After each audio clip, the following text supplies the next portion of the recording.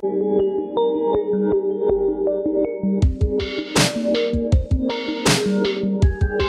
to the Damascus Road podcast. On the road to Damascus, Paul had a radical encounter with Jesus and his life was changed forever. That is what we hope and pray for here. Now, on to this week's episode. In recent times, it has become unpopular to admit when you're wrong. You're supposed to double down, strike back at your accusers, admit no wrongdoing. Well, I don't submit to these trends, or many trends, and I'm going to start today by sharing some times that I have been wrong. And I don't mean like I made a mistake or I got a few questions wrong in a test. Obviously, that stuff happens. I'm talking about things that I was wrong, but was like trying to convince other people that these things were correct. And I later found out that I sounded like a moron the whole time. The first one is, and I believe this well into college, I was convinced that Malaysia is not a real country, and that it was in fact made up for the movie Zoolander, where a central plot point is the attempted assassination of the Prime Minister of Malaysia. Now, it's possible that I thought it was a region or something, or like a subcontinent of Asia, but I certainly thought the idea of there being a Prime Minister of Malaysia was ridiculous. Well, now fast forward, I work for a company that sells products, and by products I mean missiles, to Malaysia, the very real country. I have been in meetings recently where we talk about the upcoming sale to Malaysia, and I sit there thinking, good thing there's no one in this room who thought that country was fake. And the head, and I did some more research, the head of their executive branch is actually the Prime Minister. This is him. So it turns out I was wrong. I remember saying this out loud to real people that this country does not exist. Whoops. The next one is more recent, a month or so ago. And this is actually when I started thinking about all the times I've been wrong loudly, and then thought I was right loudly and found out I was wrong. I thought that cinnamon had 0 absorbed calories, or put more crassly, that you poop out 100% of the cinnamon that you consume. Here was my thought process. First, I've had some experience eating cinnamon, and also experienced the near immediate bathroom trip afterwards. Second, I couldn't imagine someone surviving on an all-cinnamon diet. In fact, if there were 2 people, one fasting for 7 days and one eating only cinnamon, I would have said that they would be, at worst, the exact same weight at the end. If not, the cinnamon eater would be lighter. But here are the actual nutrition facts, courtesy of the USDA, highlighting added by me. As it turns out, cinnamon contains some amount of fat, protein, and sugar, all of which are generally metabolized in food. In other words, it is not 100% passed through to the toilet water. However, despite being wrong in magnitude, I do want to point out the huge amount of fiber highlighted in green. This is a strong indicator that the core of my belief about cinnamon was in fact correct. I was simply overzealous in my conclusions. I would argue that I was figuratively correct, not literally correct. See the message entitled, I Am the Good Shepherd, 2 series back for a rundown on the difference, since the terms have become more confused in recent years. And yes, I'm looking at you, Zane, he who says he is literally insane. In both of these situations, I was wrong. And in both situations, the internet was quickly able to clear things up. I found maps and images of the country of Malaysia. I was able to find their current government structure and a picture of their current prime minister. I found the nutrition facts for cinnamon, and really this research took very little time. So, with this glorious resource through the internet at our fingertips, clearly as a society we must be becoming more correct, converging on the truth, and we must be a place where ridiculous claims are quickly proven false and people's minds are changed when convincing evidence is presented. Except somehow it seems like the opposite is happening. We have become less clear on what is true and what is fact than ever before. More often, the opposing sides are both sure of facts that really cannot both be true. And I think the biggest reason is that the internet, and more specifically social media, has given everyone a platform. You see, I was able to easily quickly check data on what are essentially research and encyclopedia type sites. But these are not the popular places that people go for content. They go to Facebook, Instagram, Twitter, TikTok, and YouTube. And this is where people can voice their opinions, either as opinions, as they often are, or more frequently as facts with little or no backup. And when we go to these sites, we ostensibly have control over whose content we see, by who we choose to follow, subscribe to, or be friends with. And for a lot of us, this is just people who we know in real life. But there are also people who we follow primarily because we think they have interesting lives. This could be just because we find what they post or do entertaining, but sometimes it is because we want to imitate part of their lives. It could be their fashion, their philanthropy, their humor, or maybe we think they give really good advice in areas like fitness or nutrition, personal finance, mindfulness, or something else. For me, the things that get pushed to my feed because I went looking for them are people who have built up like big passive income streams, which is like residual income, like dividends or rental income of like $100K per year or more, or someone touting their great new dumbbell-related home exercise program. And these are people who I would potentially like to imitate in those specific areas. But there are some issues that can arise when you do this sort of thing. One is just because someone is pretty good and worthy of imitating in one area doesn't mean that they know much of anything about other areas that they talk about. For instance, it would not be good for any of my friends in college to think just because I was right on many, many things in college, probably too many to count. If they also bought into my lack of belief in the country of Malaysia, that would be a problem. You see, we tend to let people who give good advice in one area influence us in other areas as well, even when they go from being an expert to being really average or completely ignorant like I was in college. The second issue is if I'm focused on personal finance and home workouts, and those are the people I follow and articles I read, what about questions like, hey, is generating $100,000 of annual passive income the right way to be spending your time in focus, Brad? And what do you do when you get that 100K of passive income? Or is the amount of time that you're spending working out appropriate? Should you prioritize time with your family or developing relationships or spiritual practice instead? See, the algorithms and these social media follows won't help me there. They will stick with feeding me content that I'm interested in and that confirms my lifestyle and choices instead of challenging them. What I really need is a full life follow, someone I can model my overall life after, my choices of how to spend my time, what really matters in the world, and what my real purpose is. All of the bigger, harder questions that we all face in our lives. And this is a big part of what we're going to talk about today as we continue to follow the story of Elisha in the Old Testament, this idea of trying to be like someone. Questions like, what makes somebody worthy to be followed and imitated in this way? And is there really anyone that we should be this devoted to? Or should we just be our own masters? After all, we're told by athletes and celebrities that they are not role models. And really, treating people this way is often called idolizing them, which sounds sinful. But is this really the only way to follow and learn from another person? And what if someone wants to follow us? Is that an okay thing? Should we be comfortable leading and mentoring other people? And kind of what are the pitfalls there? These are the things that we're going to go through today by looking at the last day of Elisha's internship or apprenticeship with Elijah, similarly named but different, the famed prophet of the northern kingdom of Israel at the time. We'll talk through one of the most miraculous passages in the Old Testament and see if we can apply what we see there to our lives and our walks with God. All right, to set the stage on where we are in Elisha's life. Last week, Megan Stibrich taught us about Elisha's call to be a prophet. When Elijah, remember, older, more established prophet, new prophet, following in his footsteps. When Elijah tossed his cloak or mantle over Elisha's shoulder, Elisha killed his oxen, burned his plow, signifying that he was leaving behind his old life of wealth and security to follow in Elijah's footsteps as a prophet of God. That seems like quite the difficult choice, you might say.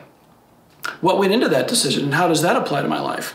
Well, for those answers, go watch last week's message. The story kind of builds on itself. That's how we made this series.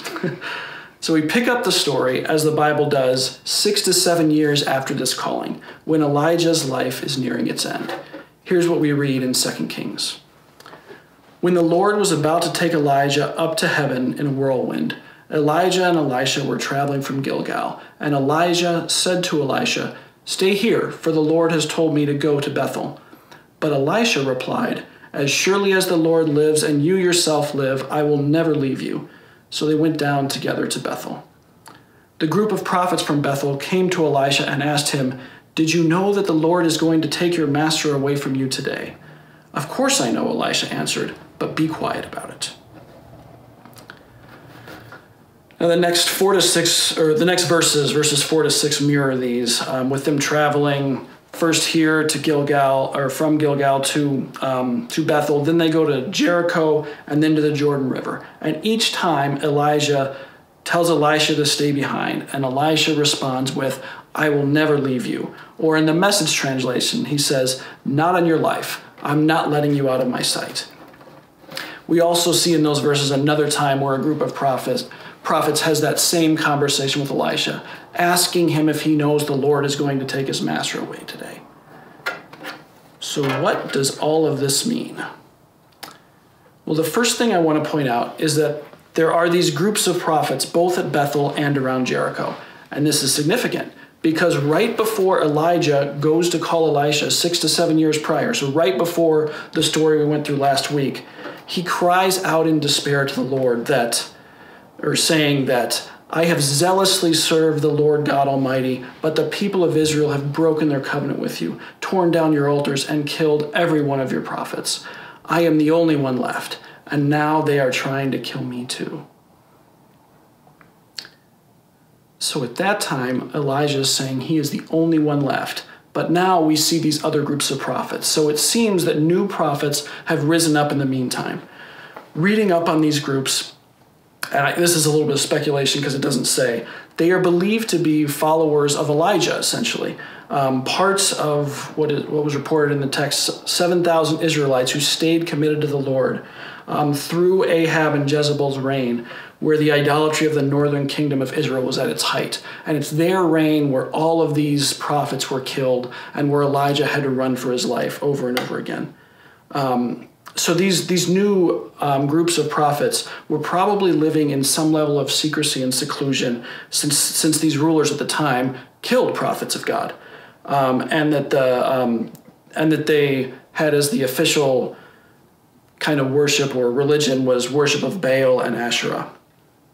And I kind of envision them like an underground resistance to the oppressive and evil powers of the day, which sounds kind of awesome when you say it like that, but these would have been people living in very real danger. Think of the Jews in hiding and the people who helped hide them from the Nazis during World War II and when they were in power.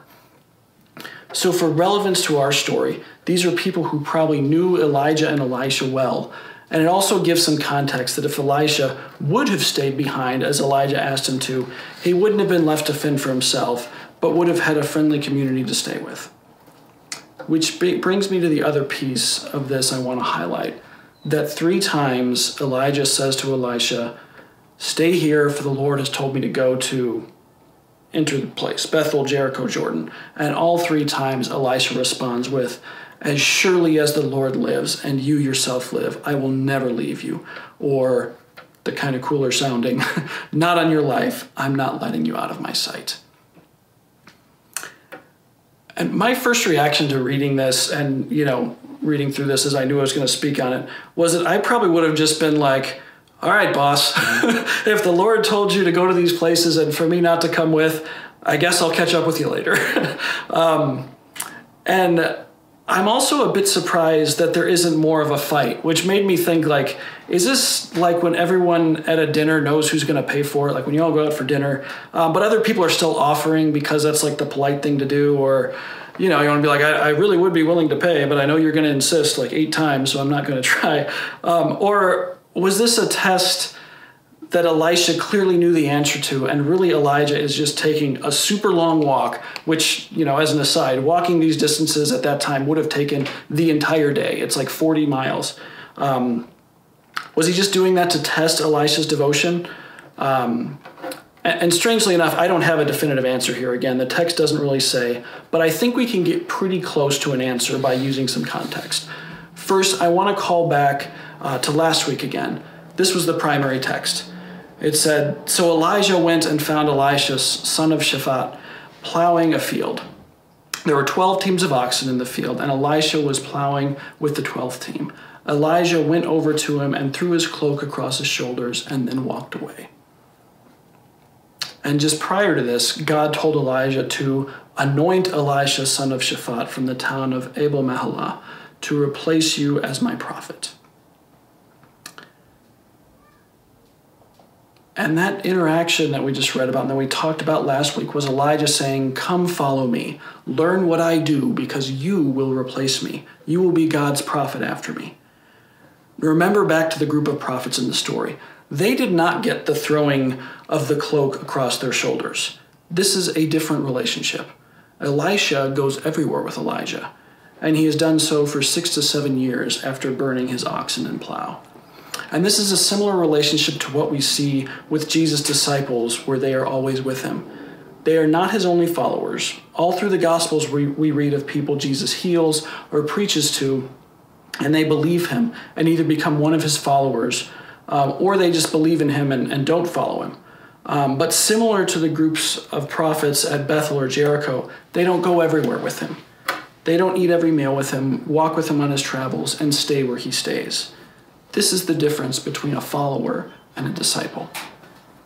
And I think this relationship is evidenced by the fact that Elijah is even telling Elisha that he needs to stay behind.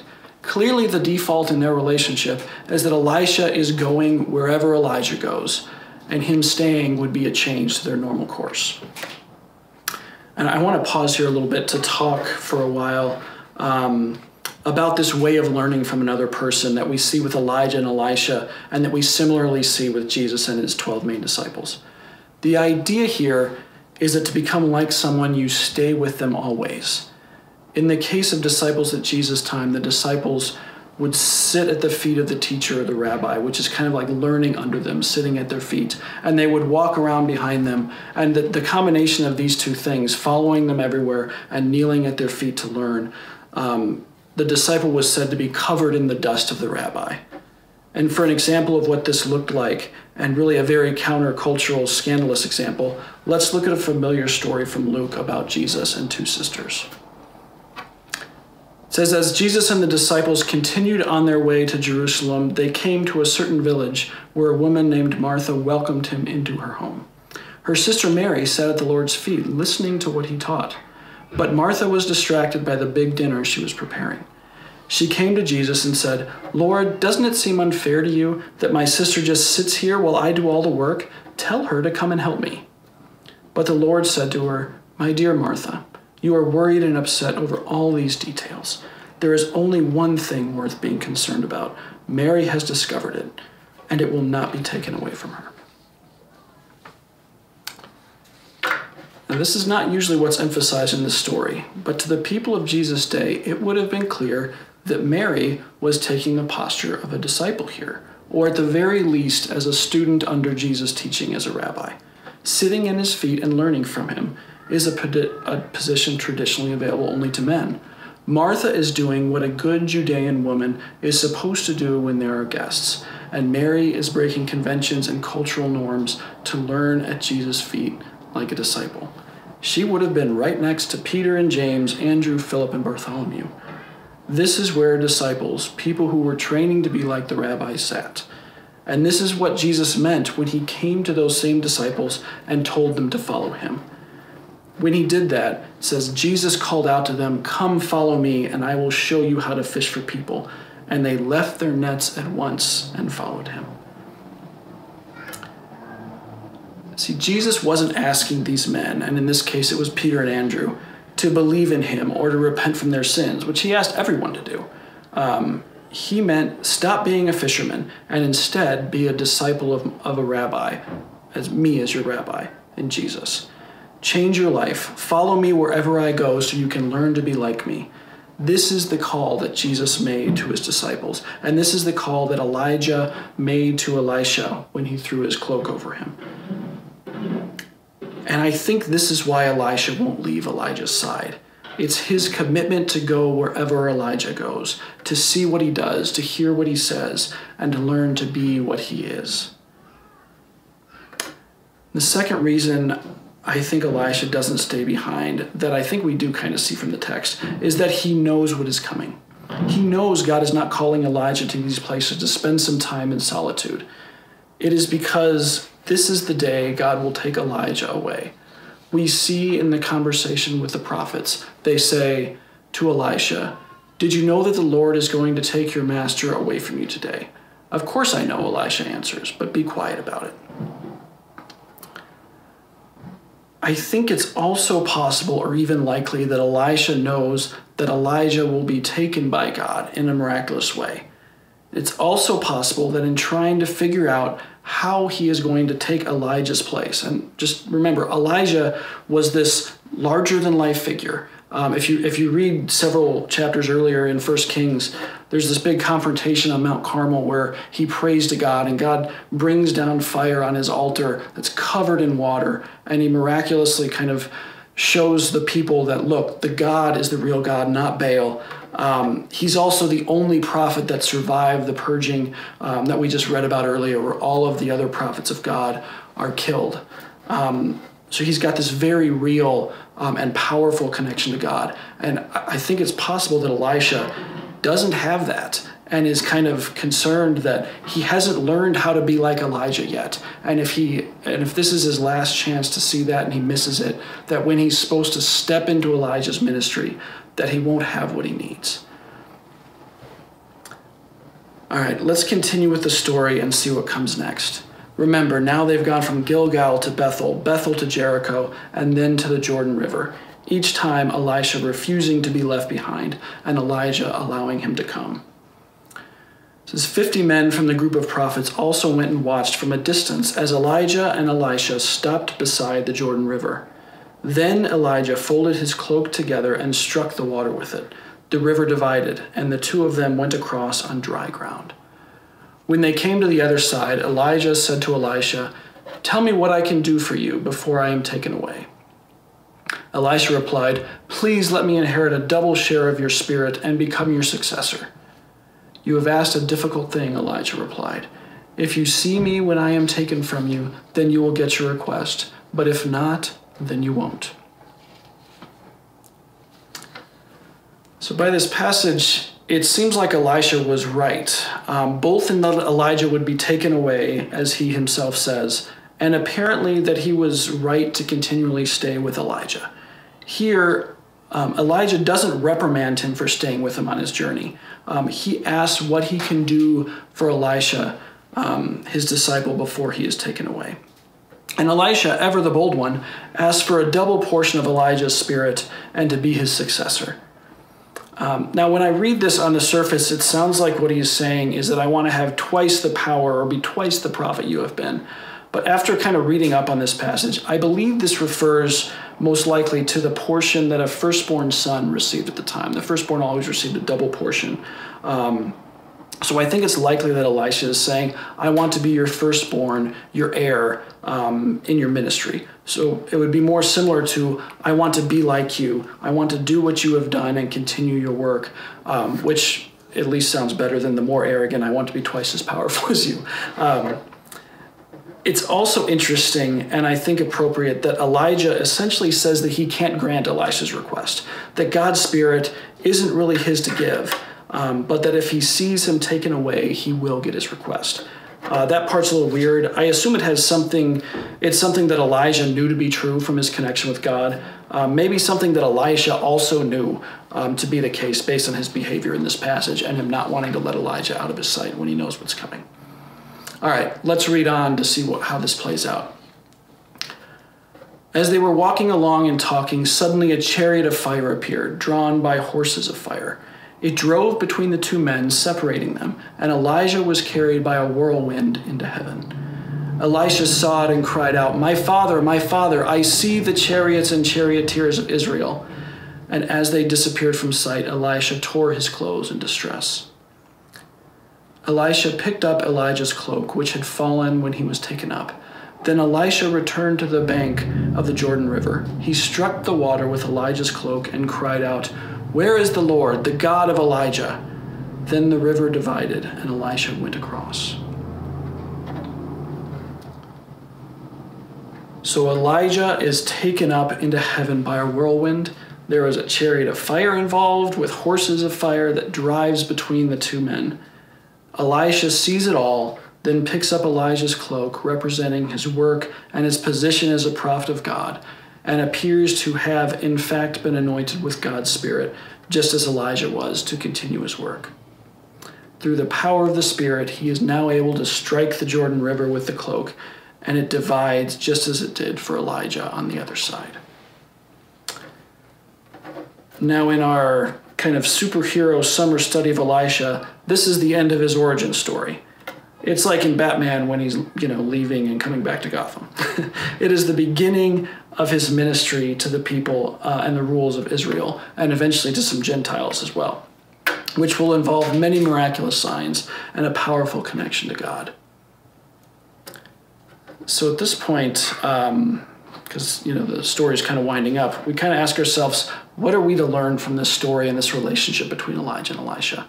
And I want to call us back to kind of where we started with the idea of social media and influencers and looking for someone to really follow for our whole lives. And really, this is what the relationship between Elijah and Elisha is. And this is also the relationship we see in the Bible between Jesus and his 12 disciples. So my question for us today is, who do you want to model your life after? Who do you want to be the Elijah to your Elisha? Or to remove the constant confusion of their names sounding the same, who do you want to be the Jesus to your Peter or your James, son of Alphaeus? He's one of the 12 disciples. Go check. And I'm going to allow everyone 2 answers, which will play right into my application points, strangely enough.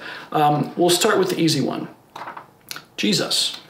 Standard answer, Sunday school answer, but the reason that is a thing is because Jesus being the answer to a lot of our questions and our desires is correct. And I'm going to spend maybe less time here because it's very similar to an application I just did in the last message I gave, but really the only person that it makes sense for us to follow in this sort of stay with them always, I want to be like you sort of way in all parts of my life is Jesus.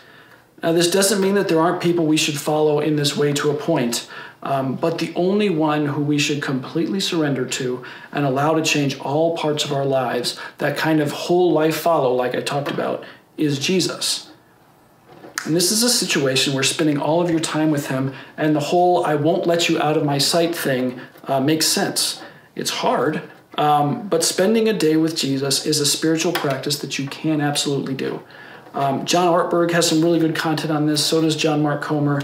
And there's also a great book that we did a series on a couple of years ago called With by Skye Jethani. And in general, kind of my summary of this from my memory, for an ordinary day, the idea is to consistently pray through your day with Jesus, keeping your mind focused on him being right there with you, which is always true even when you don't focus on it. So as you get up, you kind of start the day's conversation through prayer. As you eat breakfast, you talk about what you have coming up in your day and ask for strength and help. As you work, remember that Jesus is with you. Think about what it means to be his follower in your job. As you interact with your coworkers, your clients, and employees, let Jesus be a regular part of your life, continually reorienting your focus and mind to him throughout the day. I am not good at doing this. I have done it before. It's good, but it's not necessarily easy. It's very easy to get distracted in our world. Another thing you can do in this arena that I will encourage is really a resource on how to do this better and on some of the context I talked about. It's the content on discipleship by Ray Vanderlaan. I brought this up in the last message I gave too. He has a website with a bunch of resources called That the World May Know. It's all very good on unpacking the cultural context, so it's all similar in that way, but I think I found the stuff that I actually listened to. There's a link to it in the Bible app event page, And in this link, the content I remember is in the Idaho lectures section, and it's number 10, Discipleship 1. It's like 50 or so minutes. And I'm sure all of this content is good. I certainly have not consumed all of it. Probably this one thing is the main thing I've consumed. But it really unpacks what it meant to be a disciple to a rabbi in Jesus' time. All of the, sitting at his feet, following him everywhere, all of that stuff is in there, and much, much more. And based on this content, one application point from that I've been doing lately from the last message I gave is going through the Gospels once a month. This is kind of the idea that the closest thing we can do there, other than spending your day with Jesus, like I mentioned, is really to let Jesus' words through the Gospels wash over you regularly. I'm currently doing the 30-day Harmony of the Gospels reading plan in the YouVersion app. It's really good. I did another one last month, and it's been really great to focus on Jesus' life and his teaching and his words in this way. I highly recommend it. All right. Now, clearly, Jesus was all of our first choice for who we want to be, who we want to model our life after. But what about if Jesus is removed from the list of candidates? Now, who do you want to be like? Are there people that you see that demonstrate a life or aspects of a life that you are working toward? Someone who is wise or at peace, good with money, or who loves other people in a way that you want to but don't? Is there someone who loves God and knows about him in a way that you would like to imitate? This is another area where we can learn and grow, and that is from other people. We mentioned doing this through social media by following or subscribing to people's content. And this is fine and good. I don't spend much time on social media, but I do read blogs and listen to podcasts, which isn't really all that different. But what about real life people that you know? Is there a person who you can learn from in your real life? If there is, there's a relationship for that called mentoring, which we see all the way back to the early church. So this is very much a biblical thing. Paul says in his letter to the Corinthians, "And you should imitate me just as I imitate Christ." And this is really kind of the crux of what mentoring is. It's someone who you see that is ahead of you in these things that you can learn from and that you want to imitate. And really this exists in a lot of arenas. I've had mentoring relationships professionally through work, but obviously the kind we're talking about here is in the spiritual formation or really whole life sense. And there's really quite a bit of mentoring that goes on in our community already. One of the things mentioned that you may have heard in announcements about being an intern is that you'll be mentored by staff here at DR. And then staff is mentored and cared for by our ministers, Ryan and Megan Miller. And various other people in our community are in mentoring relationships. Really, this is something that we do and emphasize a lot. And if you're interested in being involved in this, being mentored either in a particular area or in your walk with God in general or just in your life, please let us know. Now, I want to make a distinction here again that I think is important. Being mentored by another person can be and often is really awesome. You can learn a lot. You can build a relationship with another person that is immensely beneficial to both of you and can draw both of you closer to God. However, remember that a mentor is another person. You are a disciple of Jesus, not of your mentor. Hopefully, this isn't an issue, but it was in the early church. In 1 Corinthians, Paul writes, "When one of you says, 'I am a follower of Paul,' and another says, 'I follow Apollos,' aren't you acting just like the people of the world? After all, who is Apollos? Who is Paul? We are only God's servants through whom you believe the good news. Each of us did the work the Lord gave us. I planted the seed in your hearts and Apollos watered it, but it was God who made it grow. It's not important who does the planting or who does the watering. What is important is that God makes the seed grow." So with that caveat, which is very important, our community here is very pro-mentoring. If you want to get involved, if you want to be mentored, let staff know. Or if there's someone you want to be mentored by, you can ask them too. And kind of springing off from this, another more casual way that this can work and does work in our community is just intentionally to get to know people in our community that are either older or younger than you, either in real life years or just in their faith. If you're on the older side, kind of like me, invite some of the students or recently graduated people over for dinner and just share your life with them and be intentional about it. Just some of this normal interaction and talking about life can have major benefits on both sides, kind of in this arena of mentoring, but without that more formal mentoring relationship.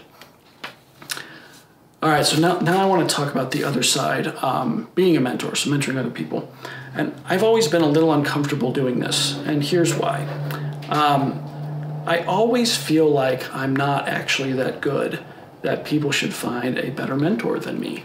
And what I really mean generally is that, first of all, I'm not perfect. And, if you're going to be mentored, obviously don't expect your mentor to be perfect. That's not fair.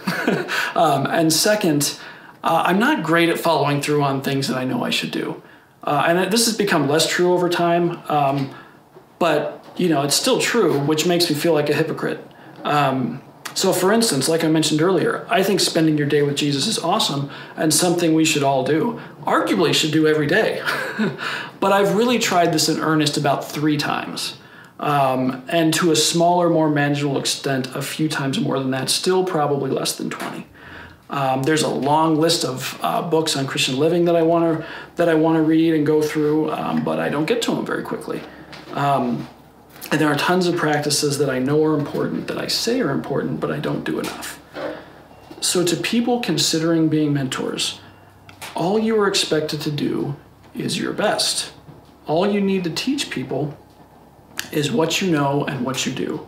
It's okay to admit when you aren't good at something, and that you're still working on things because you should be. You do not need to be Jesus to people in the sense that you need to be the perfect example. You can show people you mentor what Jesus means in your life, how you connect with him, and you can share what you know. And in this relationship, like most things, really your job is to point people to Jesus as opposed to trying to replace him in that way, which is probably what I'm doing when I'm thinking that I'm not perfect enough to do that. And really that's what this sort of relationship is sharing what you know and what you have experienced with someone else who doesn't know what you know or who can benefit from your experience. And I know for me, the feeling uncomfortable is largely an issue within me as opposed to some kind of expectation from God or from somebody else. So by far the most important thing in this sort of relationship is being willing to do it, being committed to doing as well for the person or people you're mentoring as you can, and following through.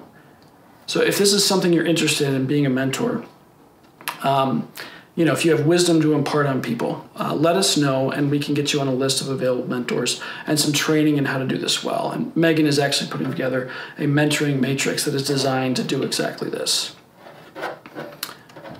All right. So that is what I have for kind of application for this message. To recap, remember, Jesus is your primary mentor. He is the one that we follow like a disciple. But it's also a good thing and a very practical thing to learn from the other people in your life. A mentoring relationship can be very powerful in your spiritual growth. And then on the other side, it can also be very powerful to be a mentor. And it's not purely you're giving to someone. There's also growth and you learn as well as a mentor. And that's often not something that people think of when going into it. And to recap where we left the story next week or so as we get ready for next week, at this point, Elijah is gone. He has ascended into heaven. I think we're going to have one more week where maybe there's a little confusion with names because he still gets talked about next week. But for the most part, that's about to stop. Elisha has taken up his prophet's mantle, signifying that he has taken Elijah's place as the prophet of God.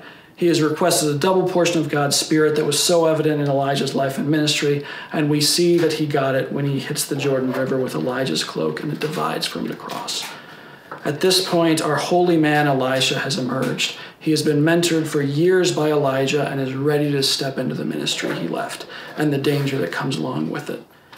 Get ready for some wild stories this summer. Let's pray. Dear God, I thank you. I thank you that we have these stories, Lord, that we can learn from. I thank you that you gave us your Son, who we can imitate, Lord, and who we can be true disciples of, and who we can spend our day with, God. I pray that we would all learn to orient our lives to your Son, Lord, to be more like him, to grow to be more like him, Lord. We love you. We pray these things in your holy name. Amen.